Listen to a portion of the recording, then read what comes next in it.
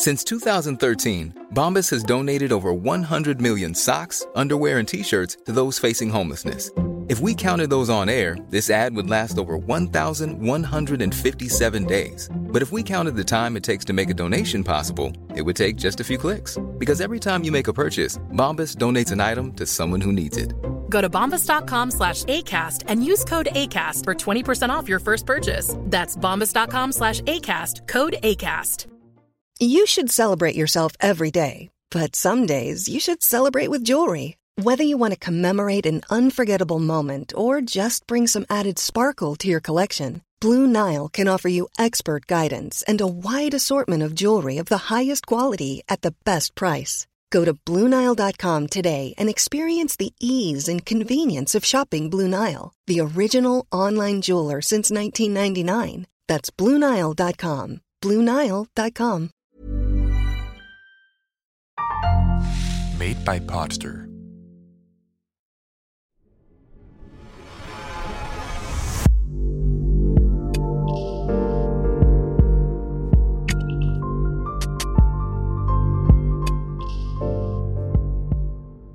When billionaires like Barry and Honey Sherman are killed, their sizable fortunes are naturally a likely motive. But it's not quite that simple in the criminal case I'll be reporting on today. Hello, and welcome to the podcast On the Trail Of. Today, we will set ourselves on the trail of quite a spectacular murder case. The murder of the elderly Canadian couple from Toronto is one of the most noteworthy Canadian criminal cases in recent years. The case also contains a bit of everything: fortune, family intrigue, and foot-dragging.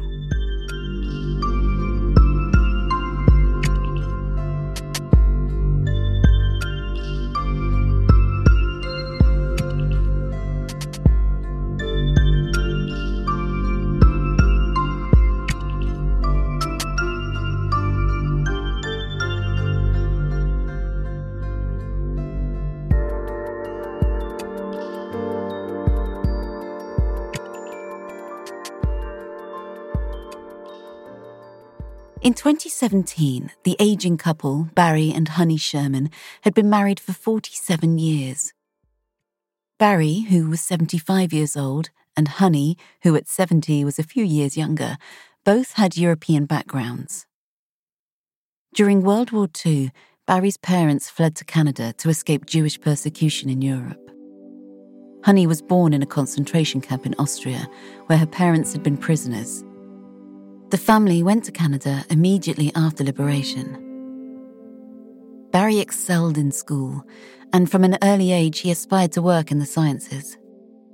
He also had a special quality: a photographic memory. Many of his friends described how he could memorize long and complex contractual documents after only a single glance. This was an advantage during his studies, and also perhaps in another interesting way, but we'll come back to that later. After graduating high school, Barry was accepted at the University of Toronto, where he studied engineering. His original plan was to go to work for NASA one day, but when he got a job one summer at his uncle's company, Empire Laboratories, he had second thoughts. Empire Laboratories produced cheaper, generic versions of brand-name pharmaceutical drugs. Many of you listening might have experienced going to the pharmacy with a prescription for a drug, and the pharmacist asks if they could instead provide you with a cheaper version with the same active ingredient as the one prescribed by your doctor. During his time at Empire Laboratories, Barry grew interested in the pharmaceutical industry, even though he was initially just a driver for the company. Barry worked at Empire Laboratories for a few years before deciding to further his education in the US. He lived and studied for a number of years in Boston, where he eventually earned a PhD in space technology. Despite his original plan to join NASA, Barry ended up forging his own path, buying his uncle's company, but that wasn't something that just happened overnight. The sale came about because Barry's uncle suddenly died at a relatively young age. But the people who administered his uncle's estate didn't want Barry to take over the company, so they didn't agree to the deal at first. A few years later, Barry tried to buy Empire Laboratories again, and then the deal went through.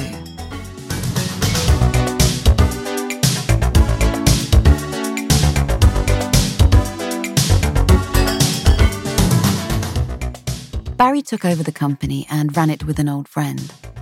Together, they expanded the business and eventually sold it and went their separate ways. With the money he made from the sale of Empire Laboratories, Barry founded Apotex, a new company with a similar business model. Apotex also manufactured pharmaceuticals. I'll come back to the uncle's company, Empire Laboratories, and Barry's business associates later in this episode. The murder of the couple, Barry and Honey Sherman, who met nearly 50 years earlier, has yet to be solved. But while the business history may seem like superfluous information at first, it is central to a number of theories about their deaths. Of course, Barry's not the only central character here. His wife, Honey, was also a victim. Barry and Honey Sherman met when they were 28 and 32 years old. The couple met through mutual friends, and no one could believe that a relationship between them could work. Barry was quiet, kept to himself, and was perhaps a little socially awkward. Honey, on the other hand, was very social, hated being alone, and got along well with everyone. Honey was a little hyperactive and bohemian in a way, while Barry was meticulous in everything he did. The couple got married in 1971 and soon after followed the births of their 4 children, Lauren, Alexandra, Kaylin, and Jonathan.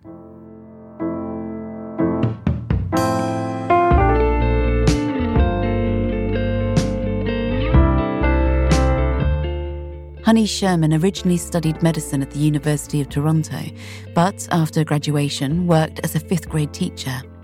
But it wasn't long after the couple married that Honey stopped working because Barry's company made so much money that she didn't have to work. As is often typical for wealthy families in the USA and Canada, she did not only end up a stay-at-home mom, but even spent her time in what may be called philanthropic venture, volunteering and doing charity work. This high level of charity involvement was an integral part of their wealth and status. Both Apotex and the Shermans personally donated record amounts to a variety of charities and worked on their own not-for-profit foundations. Often these foundations served as good PR for wealthy couples and big businesses. Large donations to charities mean networking opportunities at gala fundraising dinners, buildings or campuses being dedicated to your name, and builds the general image that a for-profit company has a heart. In addition, however, it also plays a financial role. Large donations have tax benefits, and in the case of the Shermans, their own foundations also served as a place to store capital under more generous tax rules. The fact that Barry and Honey Sherman stayed involved in charity work then is typical of the kind of high-status, business-savvy people that they were, but more on their charity involvement later.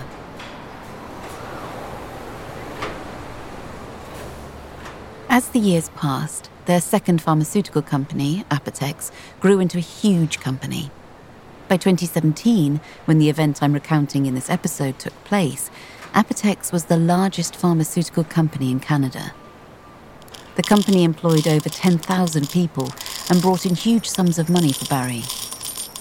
Early in his career, when asked what exactly his company did, he replied, "I take other companies' drugs and make cheaper versions of them," which is probably the easiest way to paint a picture of Apotex's business model.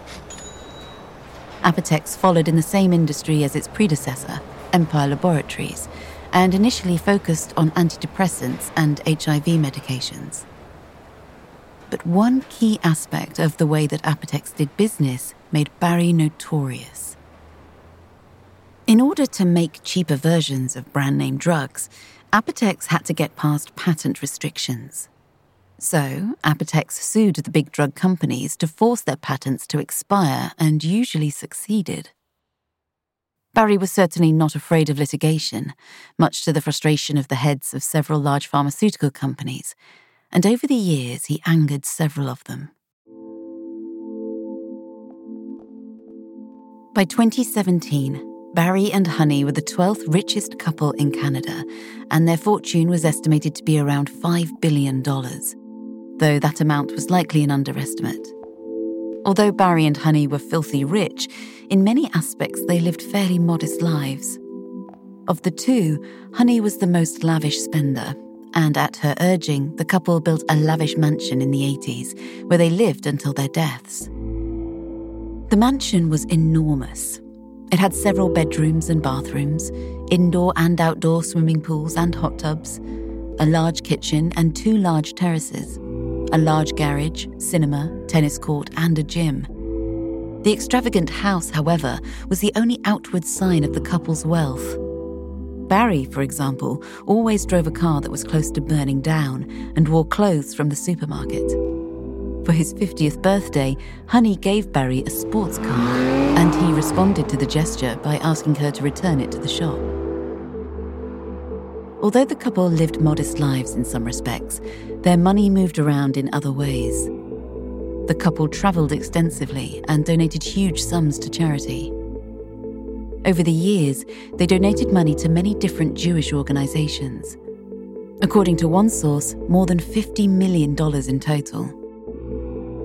As mentioned earlier, Honey was involved in various charities, and it occupied her in the same way that a regular job would have, even if she wasn't getting paid. Barry belonged to the Liberal Party of Canada and supported the party financially. Among other things, he donated large sums to the election campaign of the current Canadian Prime Minister, Justin Trudeau. In addition, Apotex, Barry's company, sent over $40 million in various types of medicines to disaster areas around the world. Barry was also incredibly generous with his money in other ways. He gave and lent money away to his relatives and friends and didn't really care if it was repaid. Barry gifted his cousins $8 million. I'll come back to that too. And over the years, Barry invested in various businesses but then got cheated, or the businesses went under and he had lost his investment forever. Barry's acquaintances wondered how he could spread his money so haphazardly. But when you're sitting on a fortune of nearly $5 billion, a few million here and there probably doesn't mean much. According to many sources, Barry wasn't really interested in recovering his money, but he was happy to take money-related disputes to court. He had a thirst for justice and influence. Barry would exploit the power dynamics of loaning money. For example, if Barry lent a large sum to a friend, he might never ask for the loan to be repaid, but he might find himself asking for other favours and justifying it by recalling the money he had been so generous to lend. Barry's industry peers perceived him in a wide array of different ways. Some thought he was kind and fair, while others thought he was cold, calculating and cruel to others. And if you're interested in learning more about Barry's business, there's a really good book written about this case. It contains many pages of detailed information about Apotex and Barry's business practices.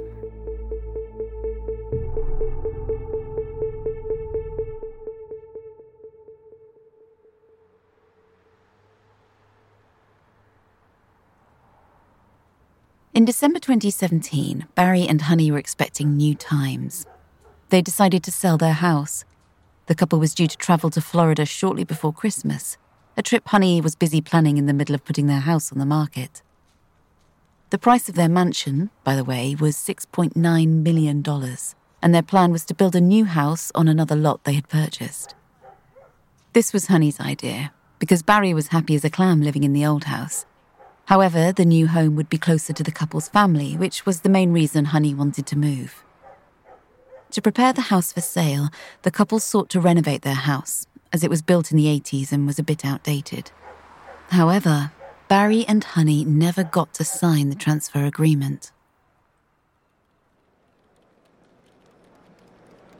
On December 13, 2017, Honey met with her husband and the architect who would design their new house at the Apotex offices. According to the architect, the meeting went well, and Barry and Honey were pretty much in agreement about the design of the new house. Honey and the architect left Apotex at the same time, while Barry stayed behind to work. On the way home, Honey stopped at a shopping mall, then drove home. During the journey, Honey spoke on the phone to a friend for about 5 minutes. The friend has since said that Honey sounded like herself on the phone and that everything seemed fine. The conversation with the friend was the last time anyone heard from Honey.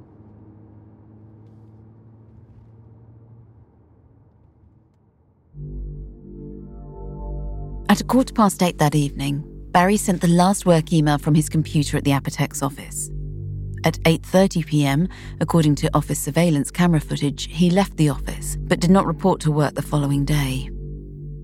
According to everyone who knew Barry, he was a workaholic who found it hard to stop working, even on vacation. While this was certainly unusual behaviour, he was the founder of Apotex, so no one monitored his presence at work. People in the company did notice his absence on the 14th of December, but without anyone being particularly concerned or surprised. It was only the following day that something was seriously wrong. On Friday the 15th of December, Barry and Honey Sherman's first guest of the day was their own personal trainer, who came to the couple's home twice a week for training sessions. As the personal trainer was also a friend of the couple, he had his own key to the house, which he could use when he came to train. The trainer noticed that both the Thursday and Friday newspapers were still outside the front door of the house, which was odd because Barry used to start each day by reading the newspapers and having another cup of coffee. Yet 2 days' worth of newspapers remained unread. While the personal trainer wondered why the newspapers were still outside the front door, Barry and Honey's cleaning crew also arrived for their Friday duties. That Friday, she was going to help Honey prepare food for the Hanukkah dinner they were going to that weekend at their daughter's house. The cleaning assistant and the personal trainer entered the house through the side door. I don't know why, because they had both obviously been at the front door of the house before then, where they had discovered the newspapers. When they got inside, they discovered that the house alarm system was not on, which was odd, but not entirely unusual for Honey and Barry Sherman. The house was totally silent, so it seemed that no one was home. The personal trainer called both Honey and Barry, but neither answered. The cleaning lady went to their bedroom, but Honey and Barry weren't there either. The bed was made and the room completely clean. This was very unusual. Normally, Honey left the bed unmade on Fridays and put the laundry on the bed because she knew the cleaner would be coming. When it appeared that the couple might have gone on vacation to Florida earlier than they originally planned and had forgotten to inform him of their changed plans, the personal trainer went home. The cleaning lady was now alone in the house, and while she was doing her work, she suddenly heard a phone ringing somewhere.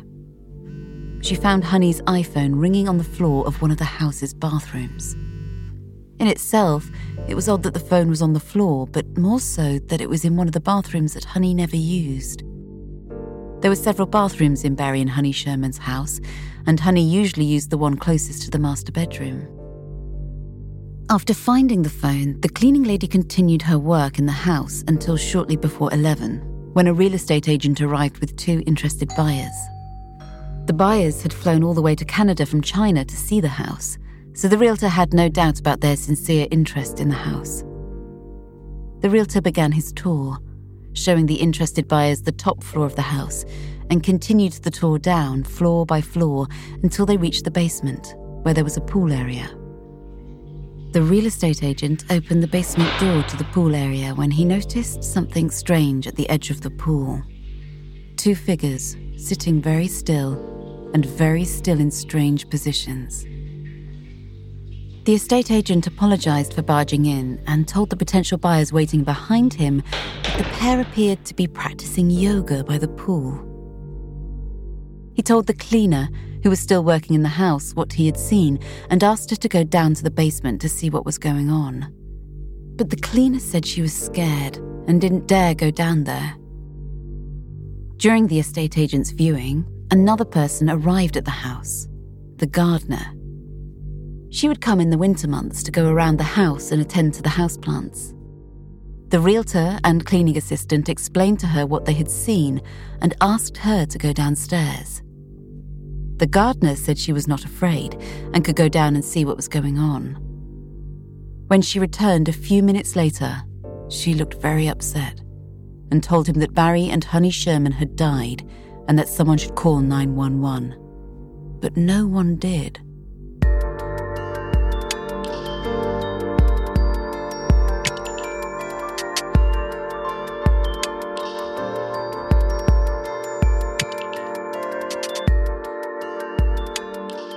For some reason, the estate agent made a number of other calls first. He called Honey's sister in Florida and told her that Honey and Barry had died. The sister asked the realtor to stop talking to her and call the police instead, but then the realtor instead called the Shermans' 4 children.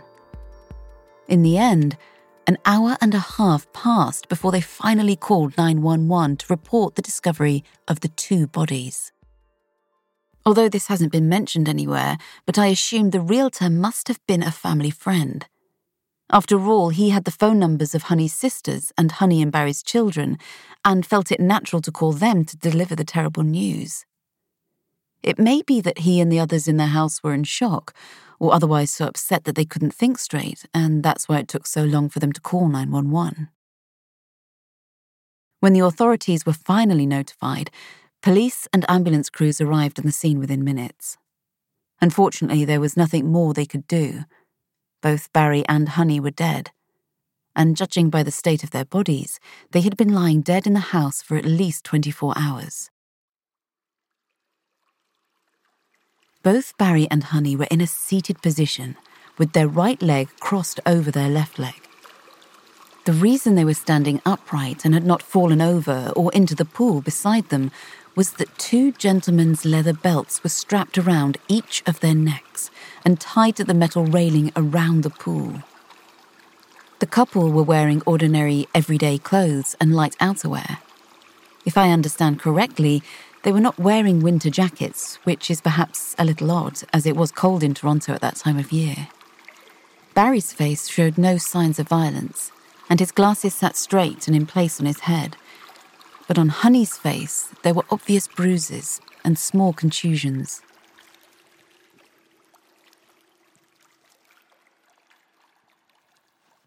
Soon after those present called the authorities, Barry and Honey's house was sealed off, attracting media attention. The couple can be said to have been public figures, so many were curious about what had happened in the wealthy and successful couple's house, and so the police turned up in droves. The police questioned the staff at the house and got their descriptions of what happened that morning. During the questioning, they told the police about the alarm system that had not been activated and about the newspapers that had been left outside the door. The estate agent said he had seen a pair of men's gloves lying in the cellar in front of the cellar door leading to the garage, and that there had been some papers about the property on the floor. Police also interviewed the couple's neighbours, but many of the families who lived on their street had fled Toronto's cold winter for warmer climes, so they weren't home at all. Those who lived in the house across from Barry and Honey were home. However, they hadn't noticed anything unusual in the past few days. They said they had a security camera in their yard, which also recorded some of the yard and the gate to Barry and Honey's house that might be useful for the police to see. And the officers promised to return later and look at the footage. It's perhaps a little odd that Barry and Honey themselves didn't have any security cameras installed in their house. You'd think that if you lived in a $6.9 million house like they did, you'd have security cameras set up around the property and the house. But no. The house's only surveillance camera was installed in the pool area in the basement, where the couple's bodies were found, but it had never been turned on. According to the couple's acquaintances, Honey and Barry were also a little sloppy in keeping the house's doors and windows locked, as it was difficult to keep track of them all. Many people have directly said that the couple were not particularly concerned about the safety or security of their property. Burrow's furniture is built for the way you live.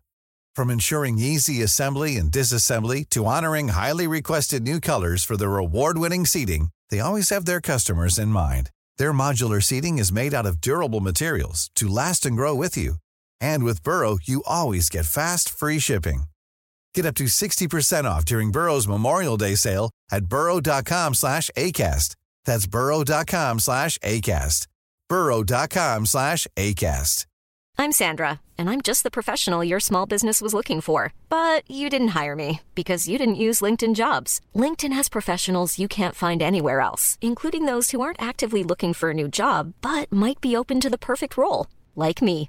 In a given month, over 70% of LinkedIn users don't visit other leading job sites. So if you're not looking on LinkedIn, you'll miss out on great candidates like Sandra. Start hiring professionals like a professional. Post your free job on linkedin.com/people today. Once the bodies had been removed from the house, the police held a short briefing for the media, who had turned up in their numbers in front of the house. During the briefing, the police said that there were no signs of forced entry into the house and that they had no reason to suspect that anyone from the outside was involved. Police said they were not looking for any suspects, but that they considered the deaths suspicious. Although the police never said so directly to the media, they suspected that Barry had killed his wife and then committed suicide, or that there was a double suicide. For weeks, newspapers speculated on both theories, but police refused to confirm either.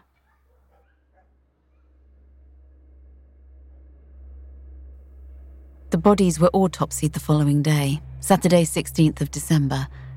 According to the doctor who performed the autopsy, Honey had been hit in the face at some point before or after her death, but he could not say exactly what she had been hit with.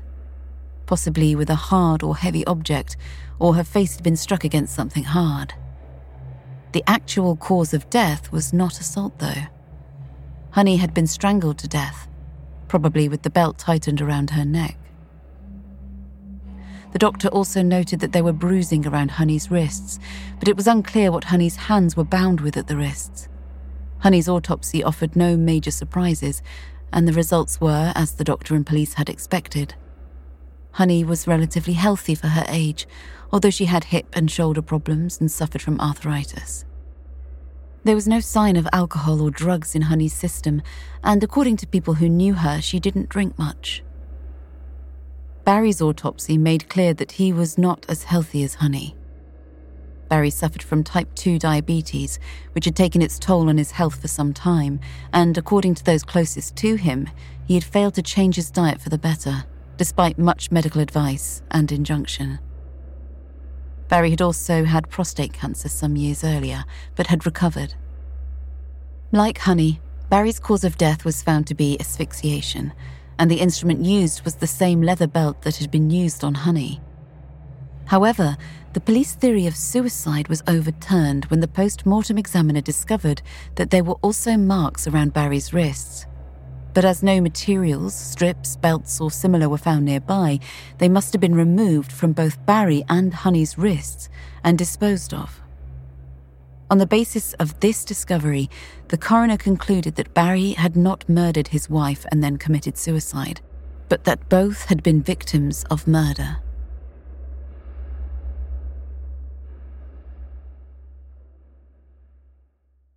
Barry and Honey's children, however, were not happy with the police findings.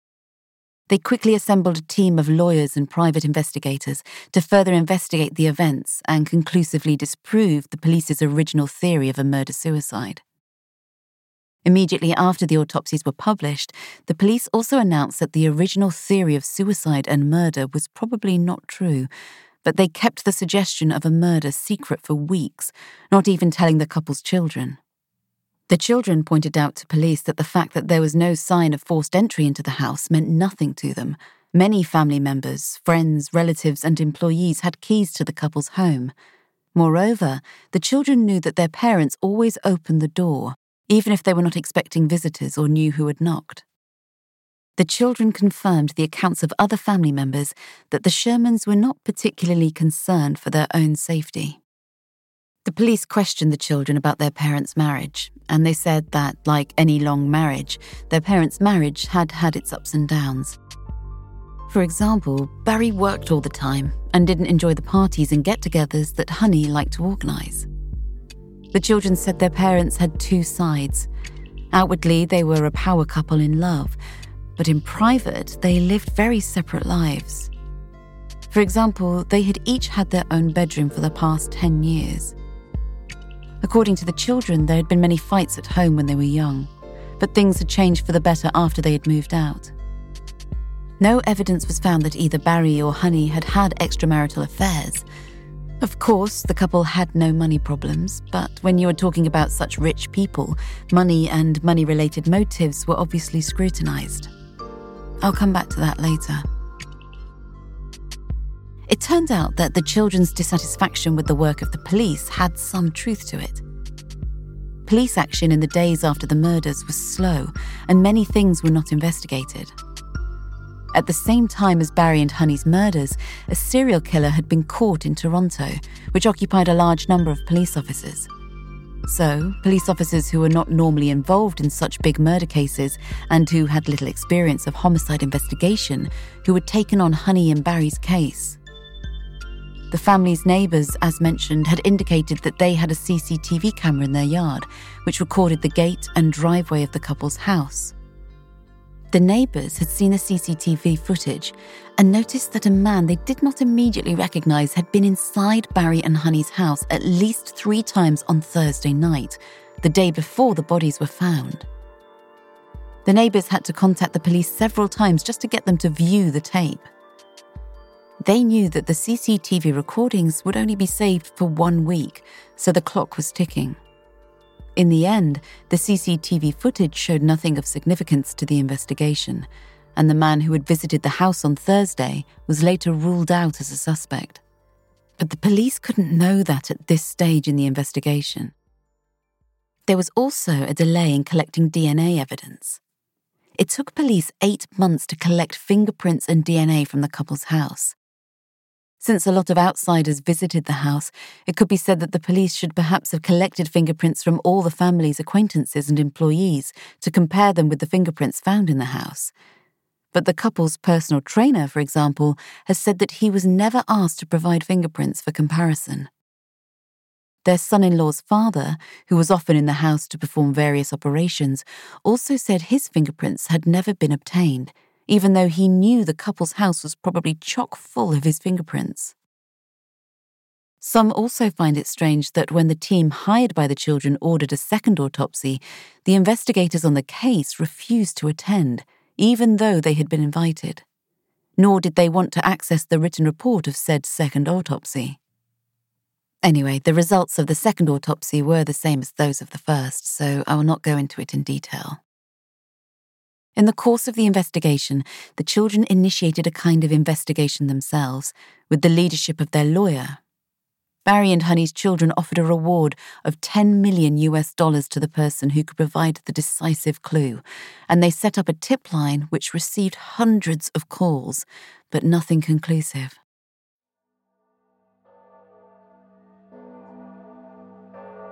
Barry and Honey's funeral was held a week after their bodies were found.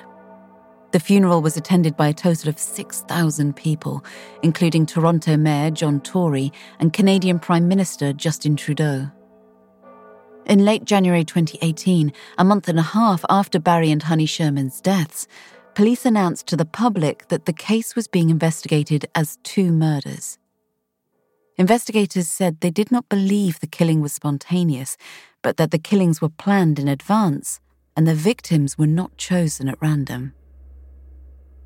It is now more than 5 years since the murder of Barry and Honey Sherman took place, and over the years the police have been very quiet about the investigation. This may be because there is nothing to report, or the police have been reluctant to publish the results of their investigation. All the documents relating to the investigation have also been classified. But a journalist who also wrote the book on the case that I mentioned earlier managed to get some of the documents declassified. In November 2020, the police announced to the public that they had a suspect in the case, and a few days later, they added that there were several suspects. A year later, police released a short video clip showing a man walking near the couple's house on the night they are believed to have been murdered. Police asked the public if anyone could provide more information about the man's whereabouts or identity. According to the police, none of the surveillance footage shows the man walking into Barry and Honey's yard or entering their house. However, Video footage taken on Barry and Honey Sherman's street shows the man disappearing for a long time just outside the couple's house and then reappearing, which could suggest he had been inside Honey and Barry's house. Police believe it is likely that Barry and Honey were killed late on Wednesday night, 13th of December, 2 days before their bodies were found. It is possible that Honey, who was home before her husband, was killed before her husband got home from work. Or perhaps that Honey had been attacked and tied up before Barry got home and then killed later. Based on the property-related documents, as well as the pair of men's gloves found in the basement outside the door leading from the garage to the house, police believe Barry must have been assaulted when he entered the house from the garage. The papers may have been in Barry's hands and fallen to the floor during the time the assault took place. Police have not commented on why they believe the perpetrator physically assaulted Honey, but not Barry. The belts used to tie Barry and Honey to the pool railing belonged to Barry, meaning the perpetrator had not brought them to the house. Although that's all the information the police have come up with, there are still many more interesting angles, possible suspects, and other theories dealing with this case. One of the wildly held theories about Barry and Honey's killer, or killers, has to do with the company Barry bought after his uncle passed away, Empire Laboratories. Barry's uncle had 4 sons, who were then Barry's cousins. They were still young children at the time of the sale. One of the reasons why those who executed Barry's uncle's estate did not want to sell the business was that they wanted it to be passed on to his children. But because they were children, of course, they couldn't immediately start running the business. Barry ended up signing a purchase agreement with a few conditions about the cousins. Each cousin got 5% of Empire Laboratories, so in total 20% of the company belonged to someone other than Barry himself. The agreement was that when or if the company made a profit, 20% of that profit would go to Barry's cousins. However, this did not apply if Barry sold the business, and the contract did not, of course, automatically pass to the next buyer of the business. So, when Barry sold Empire Laboratories, the cousins lost the business and the income stream it provided for them. They also received no money from the sale. So, in 2007, 10 years before Barry's death, his cousins sued him, claiming that Barry had cheated them in the sale of the business. They believed that Barry had sold his uncle's business and set up an exactly identical company, Apotex, with the intention of avoiding sharing the profits with his cousins. Barry knew that the pharmaceutical business was lucrative, and when he began to consider founding Apotex, he also knew that the patents on some known drugs were about to expire. Barry was known to be a tough and even ruthless businessman, and so it is plausible to speculate, as the cousins did, that he might have set up the new company to get his hands on all the profits. A bit inconsiderate behaviour perhaps, but by no means illegal. The children, or their lawyer since they were still minors at the time, must have known the terms of the deal and that there was nothing illegal about it. So you could say it was their own fault that they agreed to the deal and didn't put any conditions on the sale of Empire Laboratories. In a 2007 civil lawsuit, the cousins claimed they had lost hundreds of millions of dollars in total because of Barry's actions. One thing the cousins failed to mention in the civil suit, however, was that Barry had also given them tens of millions of dollars over the years. Some have speculated that Barry might have felt guilty and therefore compensated his cousins by being extremely generous to them. One of Barry's cousins had a very serious drug problem, and apparently he wasn't the only one in his sibling group like that. Barry may have thought that, without the takeovers, his cousins might have ended up working in their late father's company and might have ended up with better lives. The Empire Laboratories civil trial took a very long time to draw to a close. A total of 10 years to head to court, and was concluded only weeks before Barry and Honey died. In the judgment, the judge said the cousins' claim that Barry should pay them hundreds of millions in compensation for the business deal was wishful thinking, and so they lost the case. They were ordered to pay the legal costs, which were estimated at 300,000 Canadian dollars, but the costs were closer to $700,000. And perhaps that says something about Barry's character, that he demanded that his cousins pay the full amount, $700,000, and that he was prepared to start a new lawsuit to recover that amount, despite the fact that he could have flushed the $700,000 down the toilet without it making a dent in his wealth. So the motive for recovering the money was not the money itself. Barry wanted justice and was prepared to fight for it. Barry probably also felt wronged that he had given his cousins so much money over the years and that they had chosen to sue him anyway. One of Barry's cousins, Kerry, had made a number of media appearances since Barry and Honey's deaths, partly of his own free will.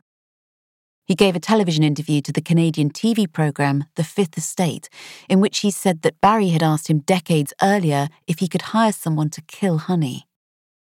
When Kerry's allegations were investigated, however, they proved to be unfounded. Kerry had openly said that he hated Barry and that he had felt he had blatantly deceived him and his brothers. Kerry had also admitted that for years he has had fantasies of taking revenge and murdering Barry. But he has denied knowing anything about Barry's murder. Barry and Honey's estate was divided equally among their 4 adult children. Barry's will stipulated that his estate would pass in full to Honey if he predeceased her. There is conflicting information about Honey's will. Apparently she had one, but it could not be found anywhere. With an inheritance as large as Barry and Honey's at stake, it is an inevitable suspicion that the children may be involved in the murder of their parents, especially since, in the case of the Sherman family, it's become clear that they didn't always get along. The couple's 2 eldest children, Jonathan and Lauren, often disagreed with their mother. According to some people close to the family, it was a public secret that Honey and Jonathan hated each other, and Lauren had told her friends that her mother's behaviour toward her had always been outrageous, and that Honey constantly made fun of her choice of clothes and her appearance. Barry got on better with their children, but this may have been because he was very generous with his money, even though over the years the parents' money had been divided quite unevenly between the 4 children. By the time the 2 eldest children, Jonathan and Lauren, had come of age and left home, their father had given them each $100 million, which he asked them to invest and spend wisely. When the 2 youngest children, Kaylin and Alexandra, moved out, they were given only $1 million each. While $1 million is obviously a lot of money, the difference from $100 million is considerable. Based on the information I have about Honey, she may have had a hand in this. Honey didn't like her children being handed large sums of money out of the blue. Honey feared that her children would be so spoiled that they would never learn to live a normal life. It is unclear what Honey and Barry's children did, but one of them, despite her considerable fortune, was a nurse, working with the homeless. So they certainly weren't all just spending loads of their parents' money. It could also be that Honey was jealous of Barry being so generous with his money and sprinkled it around when he wasn't so generous to her. According to family acquaintances, there was a dresser in Honey and Barry's home where Barry put pocket money for Honey in a drawer, which he occasionally filled with $50 and $100 bills. Of course, Barry was the one who paid for big expenses like renovations and travel, but Honey couldn't just ask him for $1 million. Well, she probably could have, but from what I know about Barry, I don't think he would have said yes. As I mentioned earlier, the family's eldest child, Jonathan, had been in the media a lot. Many believe he may have something to do with his parents' deaths. Jonathan worked a lot with his father, even though he didn't work at Apotex too. Barry had apparently been concerned that none of his children would be interested in the pharmaceutical industry and that none of them would want to continue running Apotex when he died or retired. Barry had invested hundreds of millions of dollars in Jonathan's various businesses, many of which revolved around real estate, but the two had not always agreed on what constituted good business. In 2015, 2 years before Barry and Honey died, Jonathan had sent his father an email criticizing the way his father spent his money. Jonathan wrote that he didn't like seeing his father give money away to all the different people and organisations, pointing out that he had studied economics, marketing and business management and, therefore, must have been more well-versed in finance matters than his father. In reply, Barry jokingly wrote back to Jonathan that his management of Apotex would probably make Jonathan a billionaire one day, so he didn't need his advice on how to spend his money. Jonathan had also sent an email to one of his sisters saying that he felt their father was no longer able to manage his finances and that they should do something about it. However, the sister did not agree and the issue was tabled.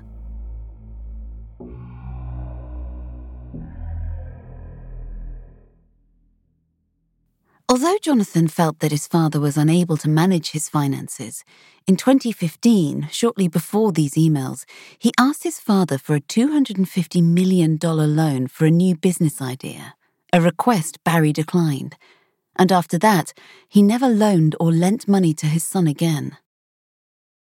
In 2017, a few weeks before his death, Barry asked Jonathan to pay back about $50 to $60 million of a loan his father had once made because he feared losing a $580 million patent lawsuit to another pharmaceutical company.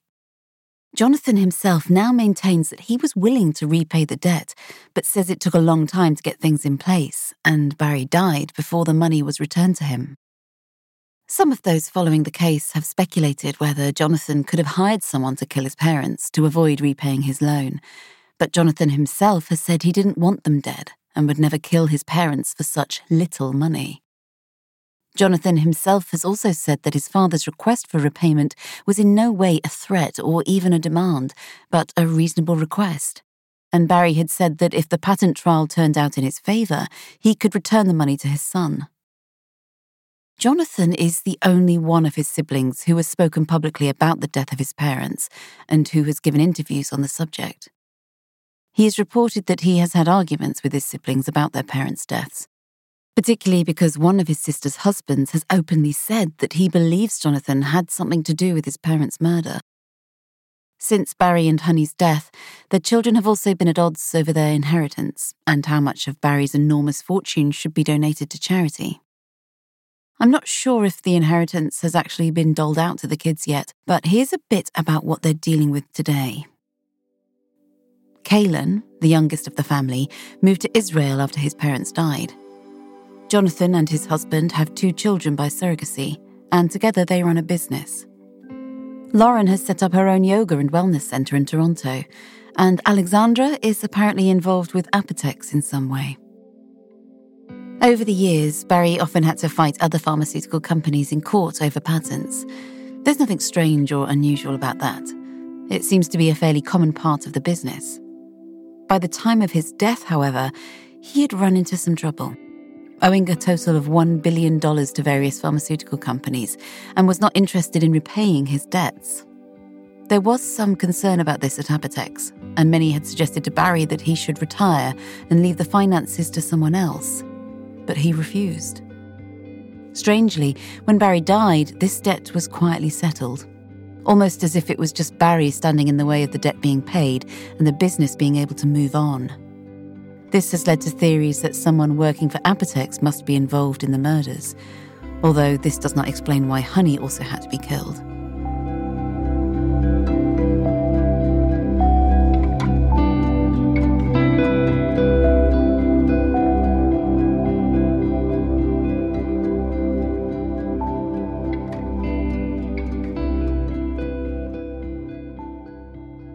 There has also been some suspicion directed at Barry's enemies in other major pharmaceutical companies, such as AstraZeneca and Pfizer.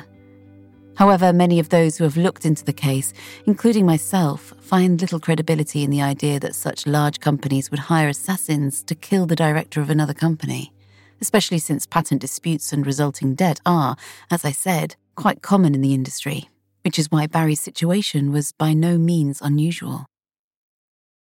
There has also been some speculation in the case as to whether the murder was committed by an assassin, because there are indications that the murder was committed by a professional. There were no traces left at the scene, nor did the killer have a mobile phone on him, as a search of the telecom records for Barry and Honey's home showed that there was no unknown mobile number in the house at the time of the murders. A professional killer then would know to leave the phone at home. But the evidence around how Barry and Honey's bodies had been arranged by the pool contradicts this theory. The way they had been left could be taken as a sort of sign or warning to others. If you disobey or cause trouble, this could happen to you too, so to speak. As I described earlier, Honey and Barry's bodies were found seated upright with their right legs crossed over their left legs.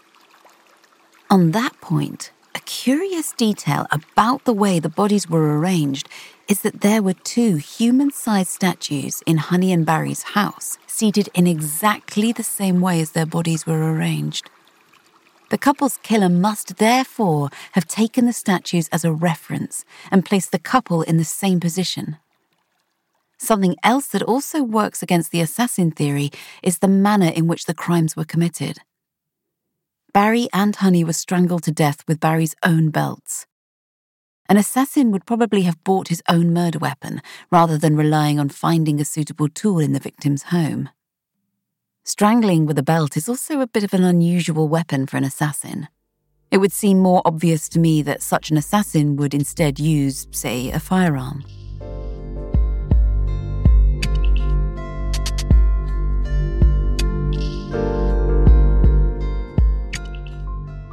The police have not yet made public whether they have found a motive for the acts. If the motive was personal, there are certainly many suspects. For over the years, Barry had made many enemies in the industry, and Honey was particularly at odds with the children. But acquaintances have also said that Honey did not always speak out in a politically correct way, which, put bluntly, is to say that Honey was a racist, especially toward Muslims and people from the Middle East. A short time before her death, she also attended a lecture on how to combat the funding of fundamentalist Muslim groups, and, like her husband, she did not recognize Palestine. If money was the motive for Barry and Honey Sherman's killing, no one but their children would benefit from the killing, because most of the money would go to the children and perhaps to some charity. If one or more of the couple's children were behind the murder of their parents, it would make sense to kill them both, because if they just killed Barry, the money would just go to Honey, which they were most likely aware of. In relation to the children, Honey held the money close and wasn't so frivolous with doling it out to her children like Barry was. Therefore, I think it is less likely that she would have distributed the inheritance from Barry to her children. But should both parents die, the money would, and did, go directly to the children.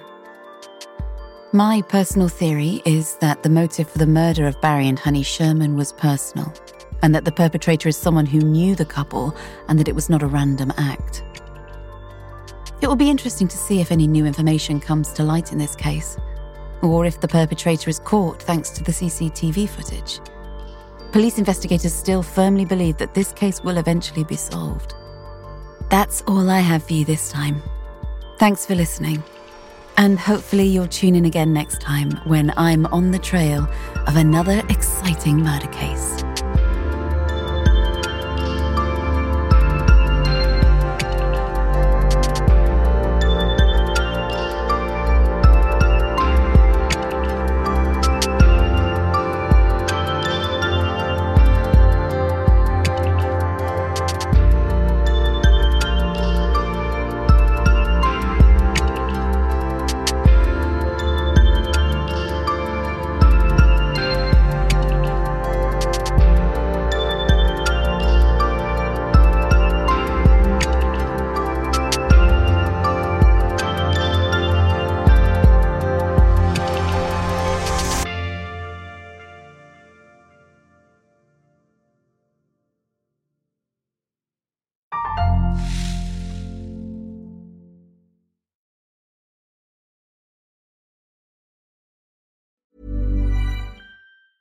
Hey, it's Paige DeSorbo from Giggly Squad. High quality fashion without the price tag. Say hello to Quince. I'm snagging high-end essentials like cozy cashmere sweaters, sleek leather jackets, fine jewelry, and so much more. With Quince being 50 to 80% less than similar brands. And they partner with factories that prioritize safe, ethical, and responsible manufacturing. I love that. Luxury quality within reach. Go to quince.com/style to get free shipping and 365-day returns on your next order. Quince.com/style.